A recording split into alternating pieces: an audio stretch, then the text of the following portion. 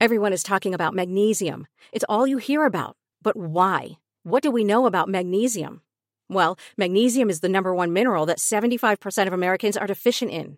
If you are a woman over 35, magnesium will help you rediscover balance, energy, and vitality. Magnesium supports more than 300 enzymatic reactions in your body, including those involved in hormonal balance. From functional medicine doctors to mental well-being and female hormone experts, we all know that magnesium is the one mineral to improve all aspects of well-being and health. But which one? Magnesium Breakthrough from Bioptimizers, the trusted choice recommended by leading experts with 7 best-absorbed forms of magnesium to ensure your body receives the support it needs for overall well-being. Go to bioptimizers.com/balance today and use code BALANCE10 for 10% off. Support your journey to wellness at bioptimizers.com/balance. Magnesium Breakthrough from Bioptimizers, your foundation to optimal health and vitality. I knew deep down there was that soulmate, like, oh my God, yes, partnership love. I didn't know how it felt like because I hadn't gotten to that depth and that vulnerability with myself. I know that I really intentionally created my relationship because I had been through so much of what I didn't want that it finally smacked me upside the head. Welcome back to Open Late, a Soulfire production. I am Jessica Esfandiari, and today I have one of my, what do I even call you? Marialuisa Farrow is a dear friend, one of my best friends in LA. You guys probably heard her on episode 2, where we dove into all kinds of things about sex parties and the aftermath of the accidental threesome that Posh and I had. And I brought her back because it's her birthday. I'm so happy to be here. And you surprised me with champagne and cake. I did. We're going to be drinking a little rosé on the show today. So if you're just listening, maybe you want to check this one out on YouTube because we've got a little Moet and Chandon. We also have a Cakes by Alexis. Who's our favorite. Yes. Are you ready for this? I just want to do a little reveal. Oh, says thank you. Oh, we have a candle in here. And oh my God, what a surprise. Happy birthday. Happy birthday, bitch. I love it. And purple's my favorite color. I know. I'm so That's excited. so funny. It's so nice. I want to show you guys this. It's so pretty. She always does such a good job with the design. Oh my God. If you need a cake in LA, there's only one place to go. Cakes only one place to go. And brownie slabs. And this is fully vegan. Yes.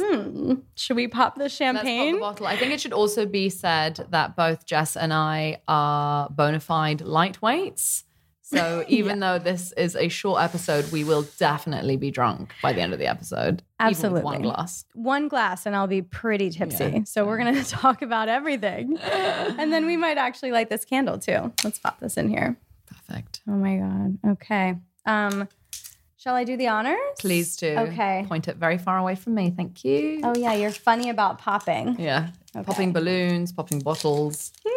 Yeah, I have a bit of a fear. Well, I used to work in nightclubs. Yeah, so you know how to pop bottles. Oh, yeah. I worked in Vegas for years. Pool parties, Encore Beach Club. Champagne was my living. Did that ever go in someone's eye? No. Oh, okay. Do you want me to make a sound or no sound? Oh, you can do that? Mm-hmm. No, it's your birthday, bitch. I'm making noise. Okay, making noise. Fine. Okay. Thank you. This is my first episode with alcohol. We'll see how it goes. Probably not the last. Or maybe it will be. Maybe it'll be so terrible that we have to stop. Maybe we can't even air this because we get so drunk. We'll see. Well, thank you so much. You're I feel very welcome. spoiled. I'm glad you do. One of the things that happens when I drink is I get super lovey-dovey. And I think we really want to talk about love on this show. We do. So this is perfect. This is the love episode. Cheers. Happy birthday, my Aquarius sister. Thank you so much. This can be celebrating the start of the Aquarius season. Yes. So as you're a fellow Aquarian too. It's the age of Aquarius. Okay. We got to dive right in. Yeah. So not only are we going to be drinking together today, but we recently became business partners. Oh my God, I'm so excited. Me too. I'm so excited. I know. I think our shared kind of love for love and our shared, I think our shared journey, we had very similar journeys leading up to finding love was what started us on the path of creating the Love Code. Yes, the Love Code. And it is live and launched, you guys. So many people, I think, that listen to this podcast, if you've listened to your first episode, you know Marialuisa is a coach. And I was a coach for a long time as well. And stepping into working with more people on their relationships has completely lit my fire. Because as we find, that's where most people need work. That's where all of our trauma comes up. That's where all of our childhood stuff comes out to play. It's in our relationship with others and usually our intimate relationships. Oh, 100%. And it's definitely something that I found extremely interesting and that I've gone really deep with a lot of my clients with. And I found that was one of the biggest places that they grew was suddenly all of my clients started finding their soulmate. And I was like, what's happening here? Like, it just seemed like a very strong trend for me. Yeah, absolutely. I when you do that work on yourself and you get to a place where you're a clear channel and you're vibrating so much higher, that's when the match really does come in. And I think that's what people are really needing to understand is that it's not from a place of chasing. It's a place, exactly as you said, from naturally attracting. I know, so I found my soulmate 7 months ago. And I found it because of years and years and years and years and years of work, for sure. But one thing that I definitely found was going on the dating apps this time around. The last time I went on dating apps was maybe 4 or 5 years ago. Going on the dating apps this time around, I made sure I was very conscious with it. I made sure that I was coming from a place of joy and excitement and not lack and loneliness. Every time I felt lonely, I stayed very far from the app. So I was like, okay, cool. How can I comfort myself? How can I fill up my own cup? You know, not trying to get it from elsewhere.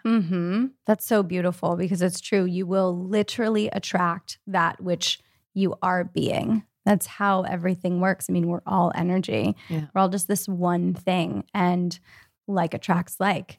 So I want to just back up for a moment because the Love Code is such a beautiful sort of launching off point for this episode. And I know we have so much to cover. We created this container because I think both being coaches, working with people on different things, manifestation, you know, the embodied babe. And I work with people in the spiritual sort of path who want to deepen their sense of self and really know their divinity. And so many people are searching for their mate and they want to do it in an intentional way. And I didn't see anything out there that really would guide people to do that. No, there's nothing out there that I've seen anyway that is intentionally for that highly successful, achieving single woman in her early to late 30s, 40s. We're very kind of free with our aging, but we haven't seen anything that's very tailored to that person who, yes, may have started or is doing personal development work that keeps hitting that wall that we both were hitting for a very long time. I can't wait to talk about the walls that we were hitting. The walls and the blockages. God, yeah, how I've overcome them.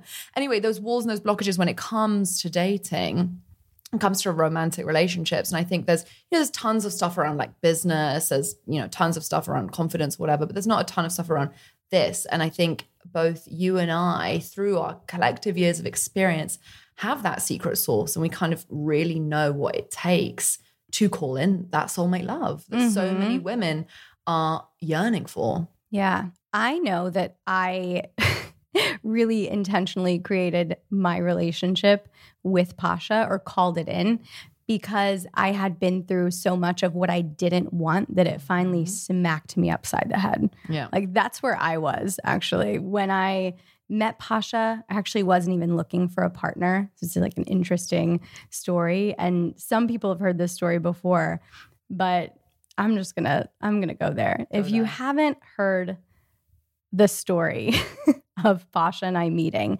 it came after me being a serial monogamist who was dating essentially whatever guy wanted to date me, they would become my next like long-term, monogamous relationship that was on the relationship escalator of like, okay, is this one, going to be good enough to marry? Am I fitting into their life? Are they fitting into mine? Okay, good.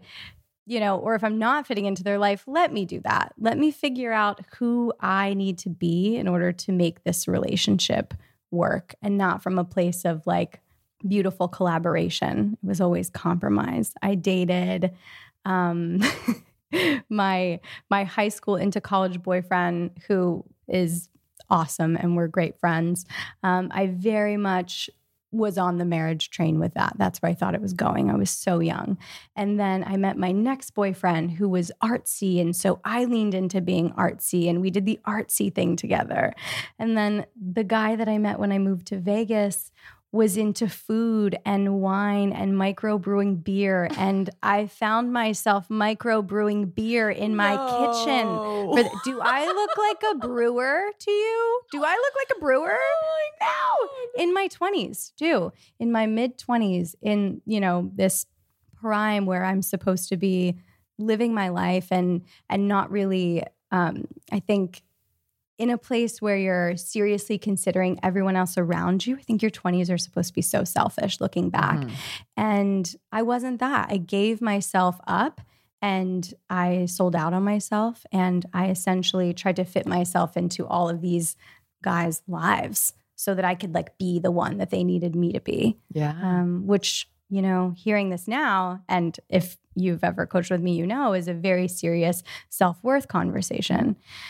And finally, after the last guy, when I found out that he had been cheating on me with multiple women for a very long time, I was sort of like, oh my God, I need to take these blinders off.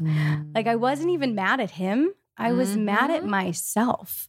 I was furious that I just let myself get to a place where I was so unhappy in that relationship, and I wouldn't even admit it to myself, because I'm like, no, he's great. His family's like, his mom loves me, and like, she's really great, and we get along, and we're going to make this work, even though we were roommates. I mean, we were practically roommates, just living in the same home. And so after that, I just decided, okay, I am never going to do this again, and I need to spend time alone. I need to get to know myself. I need to know who I am, what I like, the things that I want to live for, not living for somebody else. I was like Runaway Bride. Like, how do you like your eggs? Have you ever seen that movie? Yeah. Like, Great I was film. like, Great film. whoever wants to date me, I want to date them. Great. Cool. You choose me. Awesome. I choose you too. But certainly not from an empowered place, and not from a conscious place. And then by default, you were attracting those types of people as well. Like, someone who is perhaps cheating or unfaithful or whatever, acting out of integrity in the relationship because they don't know what they want either. No. And they're kind of just going along for the ride, and they don't know how to use communication as a tool, for expressing what they want or anything like that. So it makes sense that those were the types that you were kind of, that you were attracting. Absolutely. That's so, I've actually never thought about it like that. I think about it now, but I'm like, in hindsight, yes, that makes so much sense. And that's how you were able to start doing the work as well, was when you took those blinders off. That's the other real thing, is that once we stop blaming other people, and again, we like a bunch of us have been cheated on, I've been cheated on. It's not to say that they haven't done anything wrong. Like, we're not saying that. It's more just like, you can't change that person. You couldn't change that person. I couldn't change my ex-husband. There's nothing that we can do to change that person. What we can only change is ourselves. Absolutely. So there's actually, it's a bit of a waste of time to sit there and start blaming them, instead of being like, well, hang on. Why did I stay in this situation? Or why did I track this situation? What's at the core here? Again, not even blaming yourself, just bringing that into awareness. Yeah, having awareness of like, what's my responsibility? What's my role in all of this? It's not like, oh, woe is me, I'm the worst. Like, I did this. It's like a very empowered thing to say, what's my role here? Yeah. And how, because if you realize how you got there, you can change your situation. Exactly. I mean, the empowerment to change. Yeah. Cheers to that. Cheers to Cheers. that. Should we have a bite of cake? Yes. Already almost finished my first glass. Here we go. Oh my God, I'll pour you more. Okay. I was I've got thinking a too. fork, Oh, you thanks. do? Yeah. That's right. I brought two. I was thinking that there's something to be said about really hitting rock bottom. Oh, God. Because I felt like I was there with this ex that I'm speaking about. I got to a place where, you know, I had bought a house with this person, you know, really building my life with them. And to find out, you know, that they were leading such a double life was, I mean, just devastation, you know, because you've kind of been there. And yeah, our stories are very similar in that little part. I mean, I remember thinking like, oh, I have to live alone. Like, you know, I kicked him out and I was alone for a couple of months. For the first time, actually, I was alone for my first year of college. I lived in a studio apartment by myself, which meant I slept about 6 nights a week in my girlfriend's dorm room, like on the floor in between two of my best friends from high school. But I did have my own place. And to have to go back to that was so scary at that time. And now I think back and I'm like, oh, just girl, you should have like loved that and lived it up, because living alone is kind of nice. Yeah.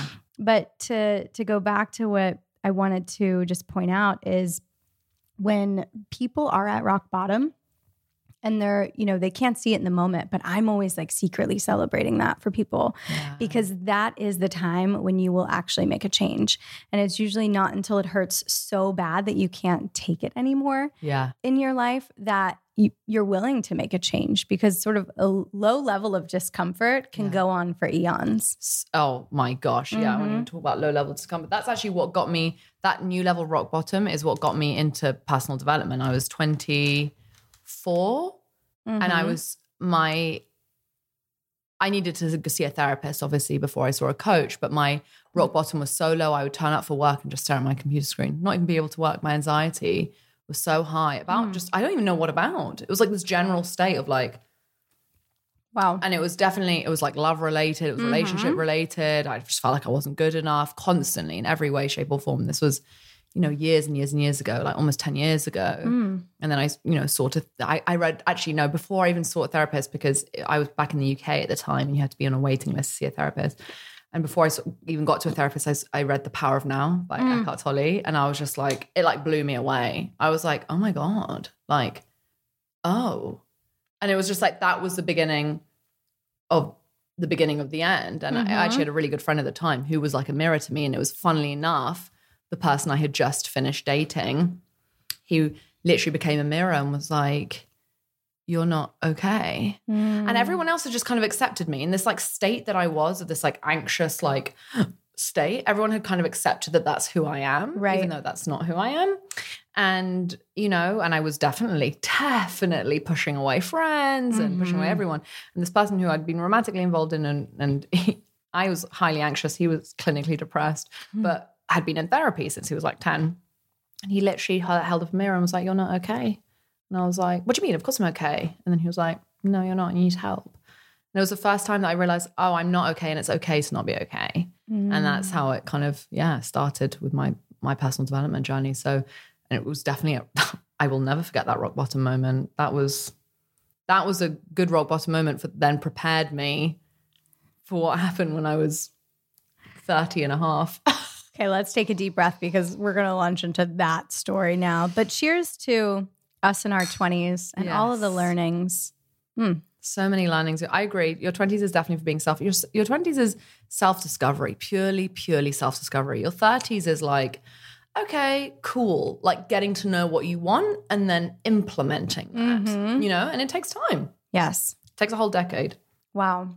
I love being in my 30s, by the way. Too. It's like the best. So much better than your 20s. It really is. I mean, when you're in your 20s, though, they seem amazing. So if you're there, like, just know that if you're just going out with your girlfriends 5 nights a week, that's great. You're doing the most.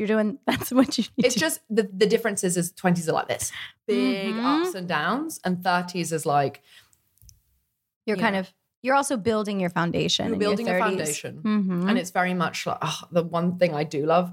I remember, you know me, I'm quite sassy. No. What? I was like, I better get her a brownie slab. And she's going to be like, you didn't get me anything? I'm just kidding. But all my life, people have always said that, like, oh, you're so confident and I really admire that you don't care what people think or whatever. And so I've always kind of thought about that about myself too. And then I hit like my 30s and I'm like, oh, now I actually don't care about what people think. Mm-hmm. Like, you know, it's your 20s, you still kind of care. Like, even if you don't, you still do. In your 30s, you're like, oh, you don't like me? Okay. Yeah.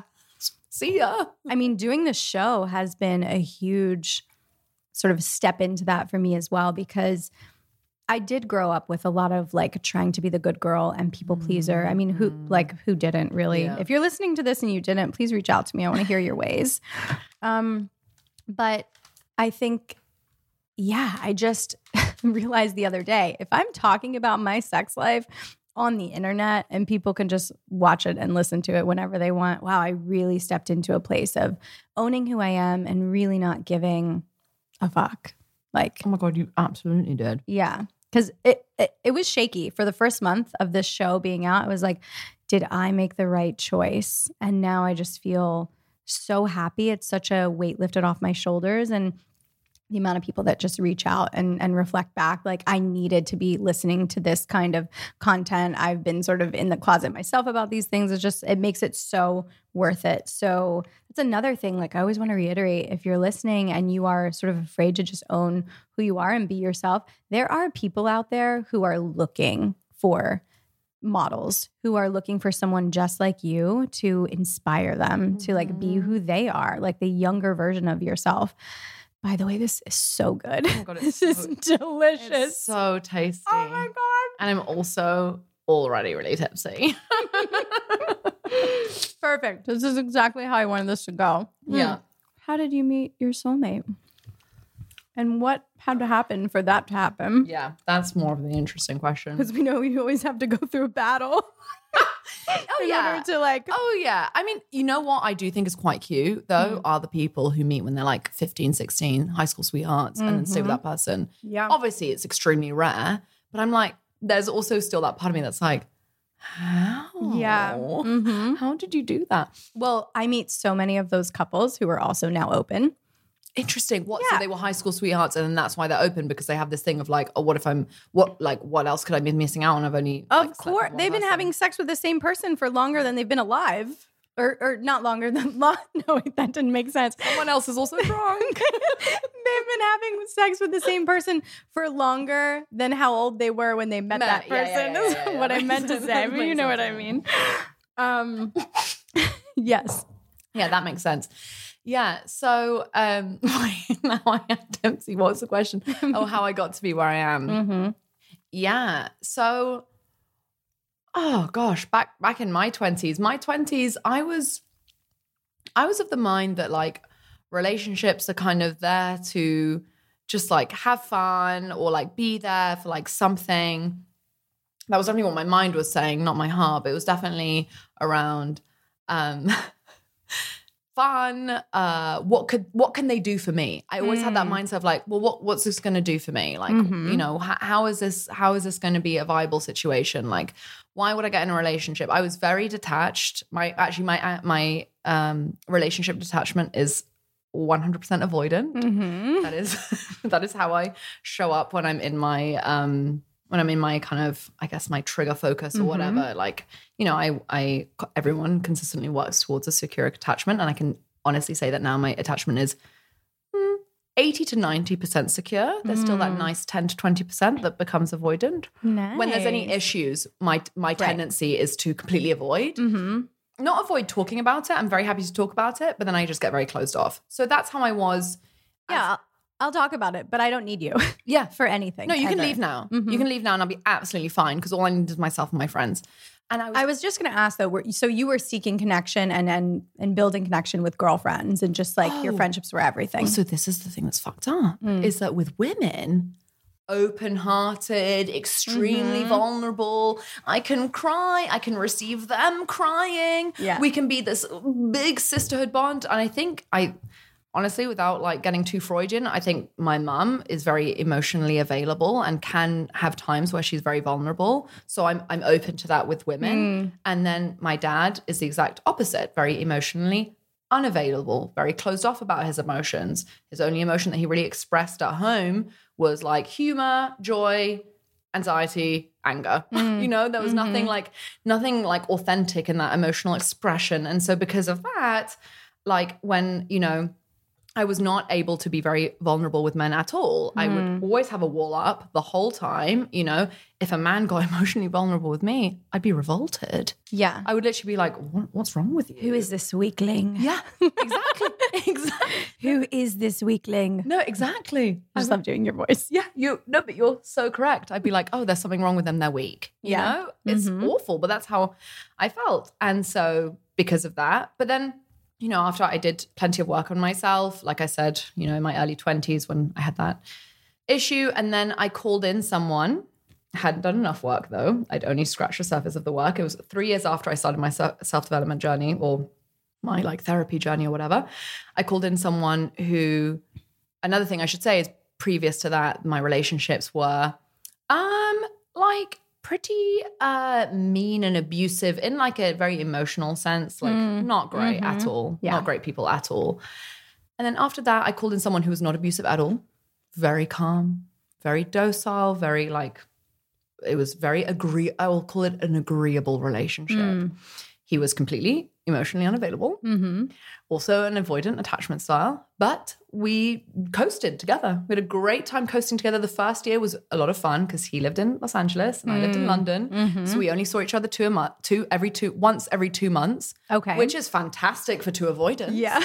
Like, this is great. I was like, this is absolutely fine. Because every time I saw him as well, it was an adventure. It was in London, it was in LA, it was in Saint-Tropez, it was in New York, it was whatever. So I was like, this is fantastic for the first year. The second year was kind of all right. And the third year is when the issue started because he very clearly expressed to me, I don't know if I'm ready for a relationship. Then my anxious attachment came in and I was like, okay, well, in my head, I was like, well, I can't lose him because then that means I am a failure type narrative. And I was like, that's fine. Like, just figure it out, whatever you need. And then like, if, you know, I was quite secure at that point. I was like, if you just let me know, when I should have been, okay, well, you've told me you don't think you're ready. I know my worth enough. I want someone who's ready. Yeah. So bye. I'm ready. I'm ready. So bye. But instead I said, I'm ready. If you're not ready, like, I'll wait for you. I'll wait for you. Exactly. And that was the problem. And then we still went ahead with me moving here. We even got married. We did the whole Elvis wedding in Vegas. What? Yeah, we got married. How do I not know this? I know. There's so much about our past we don't know, but it's so funny because you've got a lot of a past in Vegas. I have a past in Vegas. So I did the whole Elvis wedding in Vegas, everything. The whole time I knew. I was like, this is not, what am I doing? Your intuition. But yeah, exactly. But my logic brain was like, well, I need to get married because that's the only way I can stay here with Adam in the United States. And I remember, so this is crazy. I had a journal and I wrote in that journal, I'm not sure about Adam, but I am sure I'm supposed to be in Los Angeles. And that was just purely my intuition. But of course, I'm not sure about him. He wasn't sure about me. So anyway, but I went along for the ride. Like I was receiving all the little breadcrumbs of attention he would give me, you know, when I deserve a fucking cake. He showed me that today. Yeah. Yes, but I was accepting all those breadcrumbs. And then the pandemic happened. So we just ended up saying whatever. It just, again, coasting. Very agreeable, no passion, nothing that made me feel like, yes, I want to be with this person. Just we exactly how you said it resonated so much. We were roommates. We were very agreeable roommates. We liked the same shows. We could have fun together. Very good friends. Yeah. And that's okay for some people. It's absolutely fine for some people. But I mean, with a lack of intimacy. I'm saying that okay. in a facetious way. There's a lot of people who think that is, you know, and maybe if that's the relationship style you want, great. But if you're being honest with yourself, you want more. Of course, you want passion. And I knew I deserved more. And again, it was like every day I was waking up fighting against my intuition because I didn't know. I didn't understand. I didn't know what I knew that I knew deep down there was that soulmate, like, oh my God, yes, partnership love. But as I hadn't directly seen it. Right. So from frequently. Your parents, from anybody around. I didn't know how it felt like. I could see what it looked like. I didn't know what it felt like because I hadn't gotten to that depth and that vulnerability with myself. And then again, there was an instance of infidelity. I don't like to say that that's what ended the relationship because, as you can tell from everything I've just said, there were clearly other issues. Yeah. But that was my escape route. Mm-hmm. I was like, okay, I'm done. Wow. So similar to me. That was literally my escape route. When when I saw what I saw, because I actually happened upon some videos, believe it or not. I happened upon some pictures. Yeah. I felt such a weight lifted off my shoulders. And although I was in shock and I was sort of, in a place of distress, like how could this be happening like in my own house? I truly felt like a light, like I saw a glimmer of light at the end of this dark tunnel. And I was like, this is a good enough reason to leave. Like, that's the story that I told myself, is that like I couldn't leave, because how do you leave somebody when they're depressed or when things aren't going well in their life? Like I was like, oh, you don't kind of kick somebody when they're down. That was like the narrative that I was sacrificing my entire life for, to like fit into. And so to hear you say that that's my escape route, that is exactly where I was. Oh my God, that's crazy how similar it was. Yeah, no, same. Again, same thing. My parents had been married my whole life. So in my head, I was like, you don't leave your partner. You just put up with everything. Yeah. You don't leave. And so, yeah. And so that was my 100% my way of being like, oh, great. Like I had the same thing as you. Isn't that like, there was a lot that was there that made me feel, I was devastated. Like, of course I was. I felt betrayed. And in my head, I was like, I've moved to the US to be with you. Like I've done all these things. Like, how could you do this? But there was definitely a part of me that felt relief. Yeah. If I was like, okay, now we can be on it. Now we can be honest. Now we can be authentic. Now we can really fucking be ourselves. Yeah. And so then I really I signed up to your retreat. Like literally I think it was like a week later, I saw this like retreat, because I'd realized at that point I had one friend in LA at the time, but she was constantly backwards and forwards to Texas. It was middle of pandemic. I didn't have any other friends, certainly no sisters. All my friends were his friends. So I felt awkward hanging around with them. So I was like, God, oh my God, now I'm alone. I have to I managed to like piece my life together in 6 months, from August of like that year to January. I was like, oh my God, I have to like get everything like organized and ordered. And oh my gosh, like now I'm like doing this or whatever. I was like scrambling. And so I obviously made it a point to like, not go on any apps or not date or anything. So in order to really make sure that I was focusing on myself. Absolutely. Because there's no, I think when something like this happens, you have a choice. You can either blame the person, sort of, we touched on this earlier, or you can look at yourself and say, great, I have a lot of work to do. Yeah. And I just love that I didn't realize that it was such a close timeline to when you came on the retreat that this all happened. I thought there was like 6 months in between. Oh no, it happened in end of August, so like beginning of September. And then I heard about your retreat a week later. I signed up to your retreat a week after it happened. Wow. Yeah. That's crazy. I mean, because it really is, the responsibility is on us. Like at the end of the day, if you want to live a beautiful life, like you are the only person you need to worry about. And as much as it's funny, like we're talking about these men, and I've never met your ex and you've never met mine, but I'm sitting here thinking about him and I'm literally sending him love. Same. Like in this moment, like I am sending him so much love, because what these guys did in their life had nothing to do with us. No, and you know what's so funny? Of course, this happens because we're so connected. But as you said that, just before you said that, I was like, oh gosh, I hope the listeners don't think that my ex is an a-hole. I'm really good friends with him. Oh, we still co-parent our dog. Yeah. We have chats all the time. We're both in different relationships now, both chat about them, both talk about how happy we are in our respective relationships. The week after it ended, he got a therapist, and he'd never been to therapy, and he had a ton of trauma to work through. So he's like now in, like he's just doing so well for himself. And I'm all I can feel is joy. And like, I'm so like happy for him. Yeah. And we're great friends. We're not meant to be lovers, but we've always been friends. That's one thing I can say consistently over the 3.5 years we were together. We were always good friends. I mean, he's a Gemini. I'm an Aquarius. We're supposed, you know. My best friend's a Gemini, Nicole. Yeah, exactly. Yeah. They're fellow. Those are fellow besties. We should cheers to our former loves, and may they be well, May and they be happy well, and healthy. Yeah. And all the things. I'm feeling so lovey-dovey. I told you what would happen. Yes, as but soon you're as I have right. You're right. 2 glasses of champagne, my cheeks are red, and I'm like, I love everybody. But I really do. And I'm not in communication with my ex, unfortunately. I've like tried to reach out over the years and just send love, and it hasn't, you know, there's never been an opening for that. That's okay. But that's okay because I'm doing what I'm doing, and I believe that he feels it anyway. So Yeah, that's completely okay.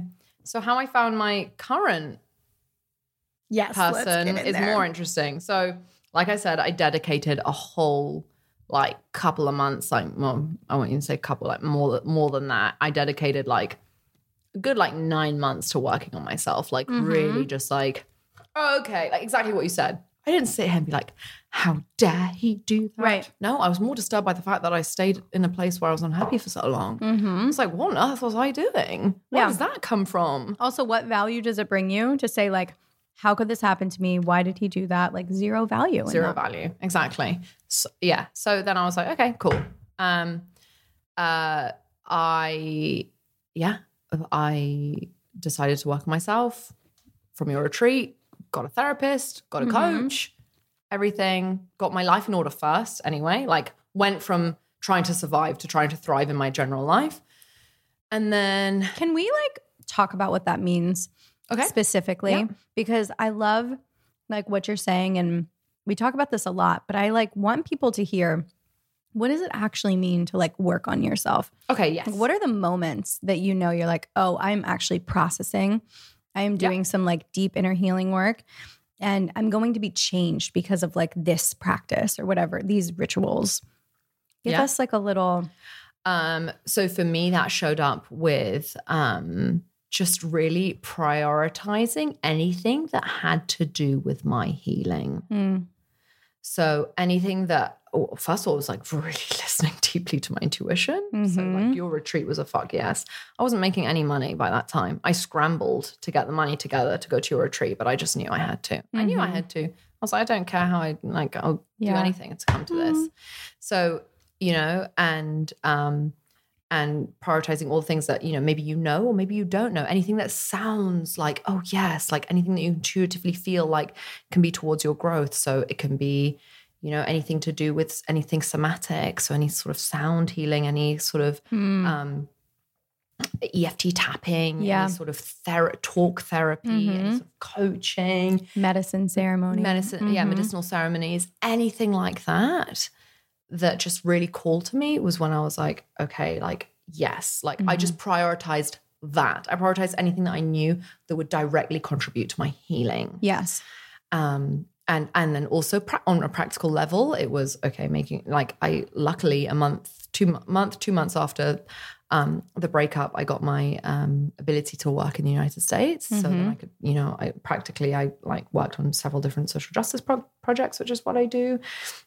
I could properly build out my coaching practice here. I could like suddenly just like really put my 2 feet on the ground. Like it was also a very grounding exercise too. And then once I prioritized that, I started the dating process and it was very interesting. And I went into it with curiosity because I was like, wow, I felt a bit like a newborn person. I was like, what do I like? Like, let's explore. And for sure, like very interesting, different things came up and it was very clear. I knew who I was and I knew what I liked, but champagne. But I was just trying to piece everything together. And some people I was like, yes, like that makes a lot of sense. And other people I was like, absolutely no way. And you know, it was just a very interesting time. And I realized dating now as to before, like I was able to create such great boundaries as well. And I could just tell it wasn't just like, oh, you like me? Okay, this makes sense. I was like, no, this is not what I want. And even though this person likes me, it's not what I want. Right. No, whatever. Funnily enough, I met my soulmate in January, in January of this year. And we connected and it was great. of last year, whatever, sorry. And we had a beautiful connection. It was great. I really liked him. I was terrified. I was terrified because I knew this was it. Really? I wasn't ready. Were you just like, I am so into myself right now for the first time. I'm actually into myself in this way. And I told him that on our first date. We went hiking and I was like, I shouldn't really be on this day. I'm currently working on myself and I'm not ready yet today. You said that? Yeah, on the first day. I was like, and he was like, okay. And he was very vulnerable with me. I was very vulnerable with him. Again, I was with a man who was very vulnerable with me and I was terrified. I was like, why is he so vulnerable with me? He was like spilling stuff out to me and I was like, I don't understand. Like what was he sharing? He was just sharing a lot about his past, about how, a lot of his vulnerabilities around like growing up in an orphanage and like through his like struggles with addiction. Both of these I asked for his consent before doing this podcast, by the way, just so everyone is clear. But all of that, he was very, very vulnerable in that share, not on the first date, but on the second date, because I liked him so much and I thought he was so good looking. And I was like, I have to go on a second. He is so good looking. You thought it. We thought it. Everybody knows it. He is very good looking. Yes. He's a very like societally like standard, very beautiful man. And if you like Greek gods. Yeah, if you happen to like Greek gods, I mean, you'll fancy him. Yeah. So it was fantastic. Our second date again went really well. But I got too scared. I'm going to be very honest. I'd be like, I got too scared. I didn't understand what this was. I'd also remember I'd had a history of emotionally unavailable men. To have a man that's emotionally available terrified me. Yes. I was like, absolutely no way in it. I also just knew it wasn't the right time. There was something screaming at me, wrong time. And I'm so glad I ended it when I did. I'm so glad because we found ourselves back together purely through an intuitive, like magic message. Like 6 months later, I went through this big spiritual awakening. Well, actually, I should say in June, I wrote down everything I wanted in a man. July, I went through this big spiritual awakening and I was like, I need to text him. I need to text this man. And my brain was like, why? Why are you texting him? You don't even like him. But my gut and my intuition was like, text him. And then it was like, see him. And then it was like, and now we're like madly in love and like in such a beautiful relationship. And I just know, again, my intuition is like, no, and I have such a gut feeling, which I trust so much now. He's my person. I'm so in love and I'm so happy. And listen, it's not, I'm sure you have this too. It's not easy to get what you wish for. You still have to do the work. Well, because you're getting what you actually need through the person that when you meet, it's all sunshine and roses because, the subconscious mind needs a strong attraction. But what the soul really wants is to work out all of its kinks and all of its karma in this like human body. And so we have this deep attraction and connection to this person that will then trigger once we're settled in and we're like, great, this is my person. I'm here. I'm committed. And then the work begins. Then the real work begins because you're truly brought together to work out every single thing from, childhood trauma, from ancestral trauma with this person because they're your partner. They're like your equal match to press every button perfectly.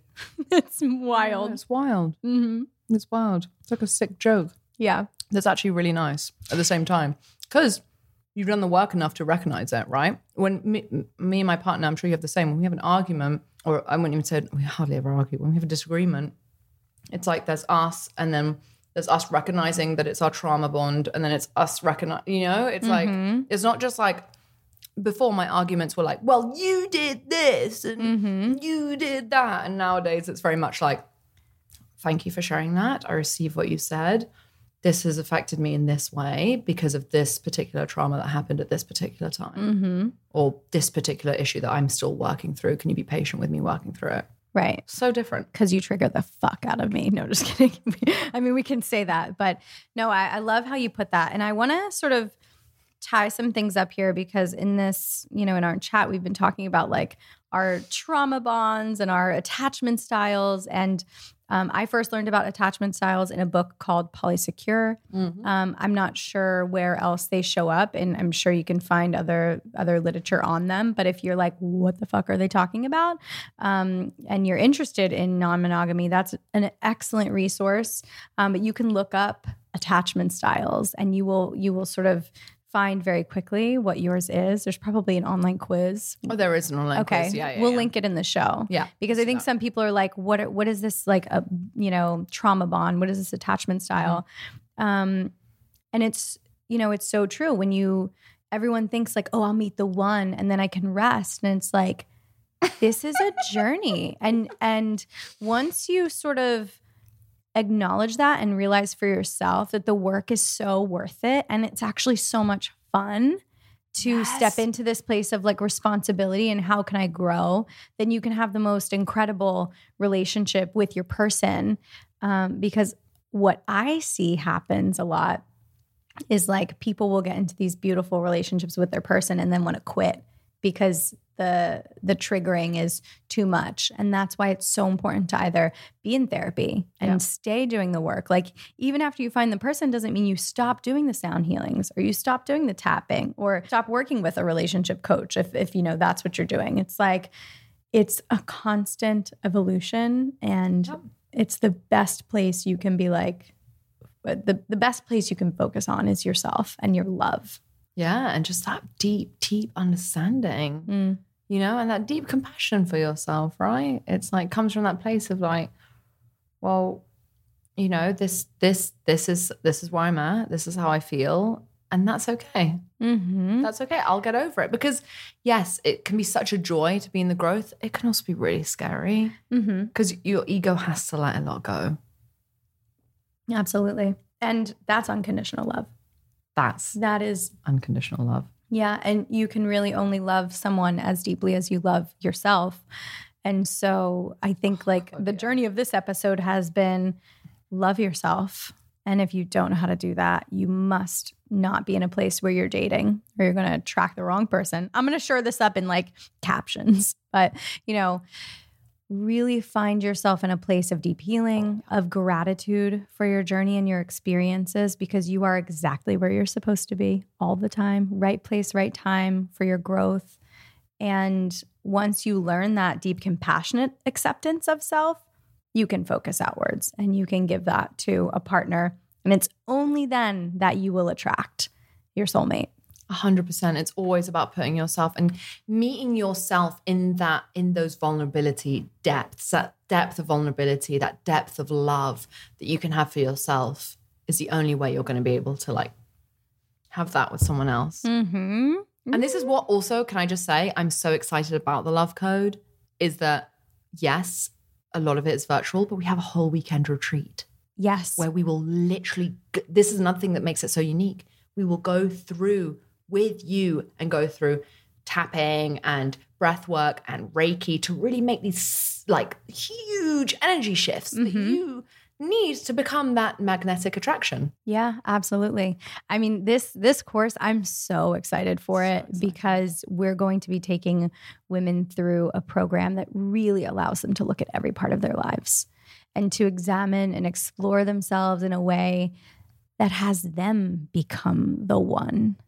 They're not looking for the one. No. They are the one. And then their mate, whether it be man, whether it be woman, whoever, whatever gorgeous god or goddess is going to walk into their lives will be so aligned because they will be vibrating so high. You guys, you will be in a place where you're radiating love and that's what you'll attract. Yeah. Consistently. Yeah. I'm so stoked. I'm so happy that we decided to do the in-person retreat. I'm so excited. I think that's going to make a real difference. And that's what makes it extremely unique. Because, it's not just all about virtual stuff. There needs to be some stuff in person too. Yeah. Real connection really can't be matched. Yeah. I'm so excited. The Love Code is opening in February? I think it opened. Do we know the exact date? It's already open. Well, no, it's launched, but we're starting. Oh, we're starting February 17th or 19th. One of the two. I'm drunk. Cheers to whatever day the Love Code 17th starts. or 19th. I get confused with the numbers. I think it's February the 17th. It'll be, that's when it starts. And we're going to take you on a catapult. Clear messaging here on Open Late Podcast. This has been so much fun. So much fun. Happy birthday, bitch. Thank you. I love you. I love you so much. Cheers. Oh, we're going to sing happy birthday. I just feel very loved and grateful right now. So fulfilled with love. I also want to say that Jess and I don't drink, and this is why we're really drunk after 1.5 glasses of champagne. I also don't eat sugar, so I'm like lovey-dovey and I'm high. Okay. Happy birthday to you. Happy birthday to you. Happy birthday, Marialuisa. Happy birthday to you. Thank you. What a beautiful voice. You're welcome. Cheers. Cheers. Thank you so You're much. welcome. I really appreciate this. This has been a Soulfire production. You guys, leave us a rating. We got drunk for you.